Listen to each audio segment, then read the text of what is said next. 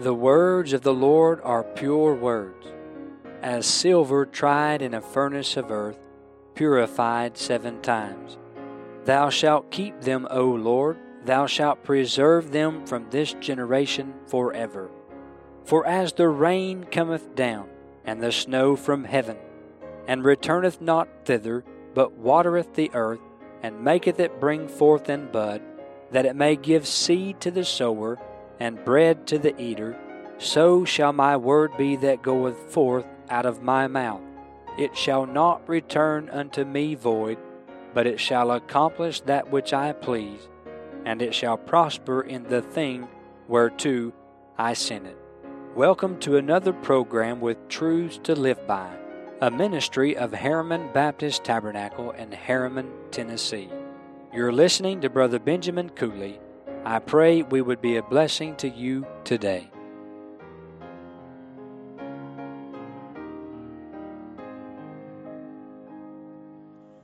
O sinner, bow down with the load of sin. Come to the cross, come to the cross.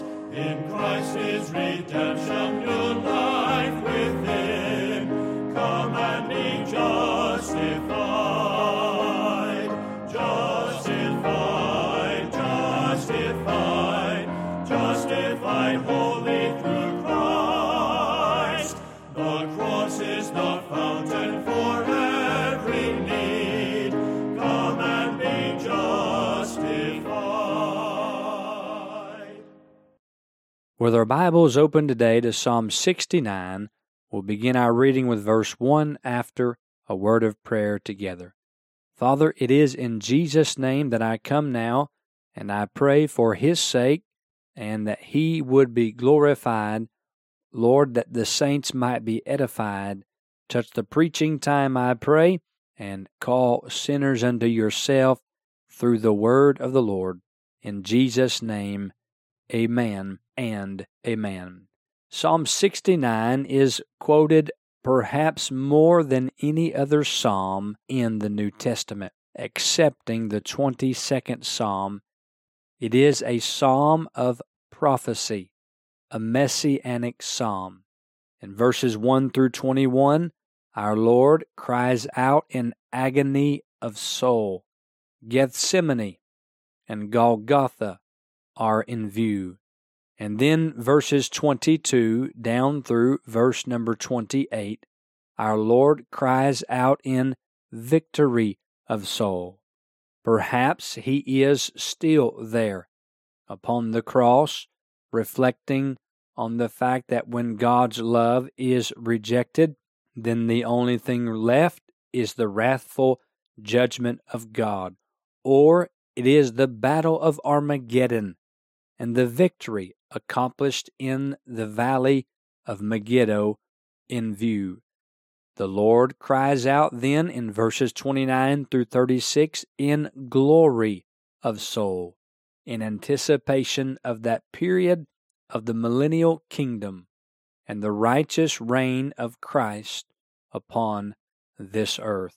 Our focus will be in verses 1 through 21 as we see the Lord Jesus crying out in agony of soul in Gethsemane and Golgotha. Now for verse 1. Save me, O God, for the waters are come in unto my soul. And verse 1 begins the Lord Jesus suffering under a great burden. It continues through verse number 12. First, He suffers under the load of sin. I believe our Lord is being made sin for us. You should compare with Psalm 22, verses 1 through 3, Matthew 27, verses 45 and 46.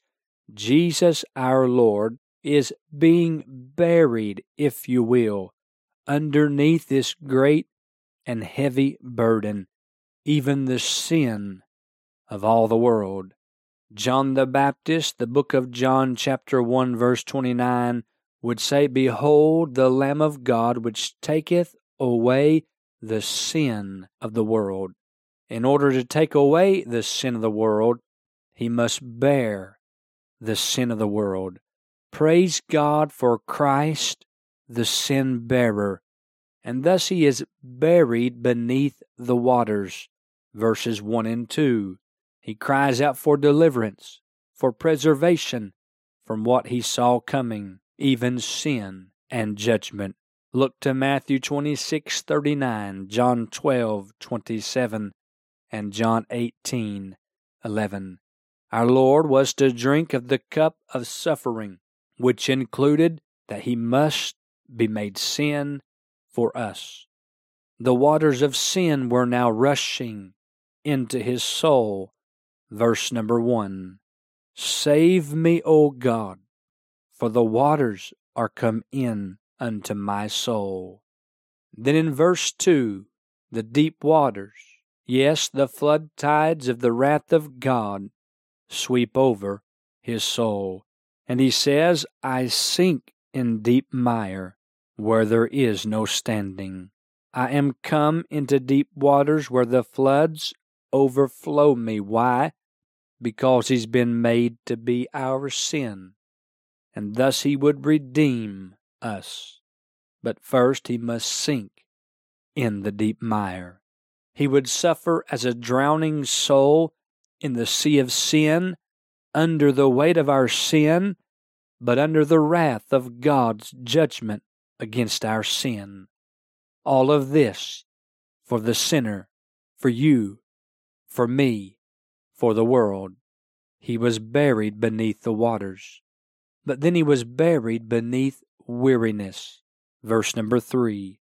I am weary of my crying. My throat is dried. Mine eyes fail while I wait for my God. Christ is weary from his crying.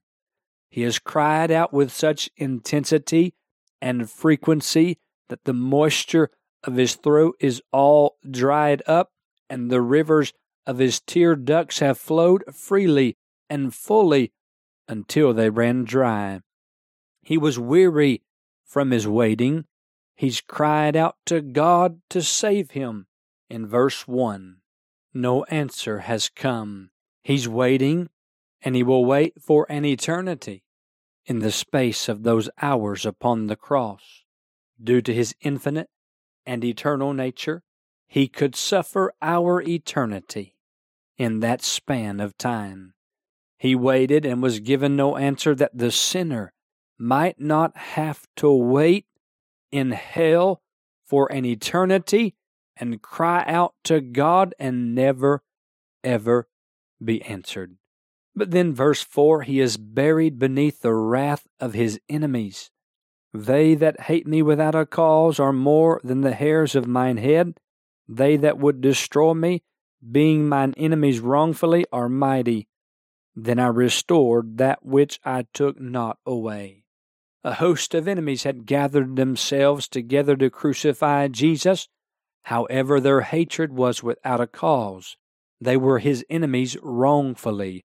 There was not one thing about Christ that his enemies could use against him. He was perfectly right, and thus without wrong, and thus without sin, yet he suffered underneath the raging waves of the wrath of his enemies and their hatred against him. Verse 5, he is buried beneath the weight of sin. O God, thou knowest my foolishness, and my sins are not hid from thee. Now again our Lord was perfect, and he is yet perfect. He had no personal sin of his own to claim ownership of, for he was without sin. However, by way of identification, after our Lord Jesus had drank from his Father's cup and been made to be sin for us, he could say this, and he must say this, for he is now dying as our sin, and thus he could say, and this verse can be applied, and my sins are not hid from thee. He became our substitute, and God made him to be sin for us. This is far above my understanding, but it was necessary if the holiness of God would be satisfied. Then our sin must be dealt with.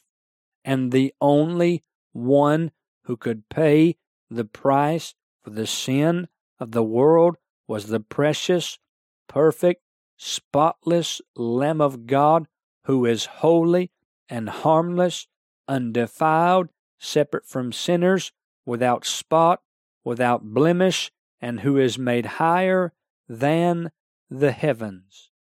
Even Jesus, our Lord. He is suffering under the load of sin. But then verses 6 through 12, he is suffering under the load of shame. He says, "Let not them that wait on thee, O Lord God of hosts, be ashamed for my sake. Let not those that seek thee be confounded for my sake, O God of Israel. Because for thy sake I have borne," he is bearing, he is suffering, "I have borne reproach. Shame hath covered my face." Not only did he bear the sin of the world, but Christ bore the shame that went along with the world's sin. This is a great burden, as well as the sin, and how heavy the load must have been.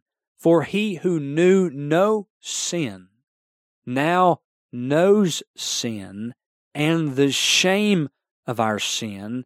He was to become a worm, not even be considered a man, and he was to be despised and even be the reproach of men. According to Psalm 22, verse 6, he was to become a very shame himself, all in behalf of the sinner. Yet he enjoyed hope in spite of the shame, verses 6 through 9, their supplication proceeding forth from his heart, verse 6, their satisfaction being wrought between God the Father and God the Son. Praise the Lord for the sake of the Father, because for thy sake, O God of Israel, for thy sake, Christ said, as a mighty champion, I have borne reproach. Shame hath covered my face. Yes, it was for me. Yes, it was for you. Yes, it was for the sinner. But first, it was for the sake of God that he became this sacrifice, that he bore our sin, that he bore our shame, and the glory of God is vindicated. The holiness of God is satisfied.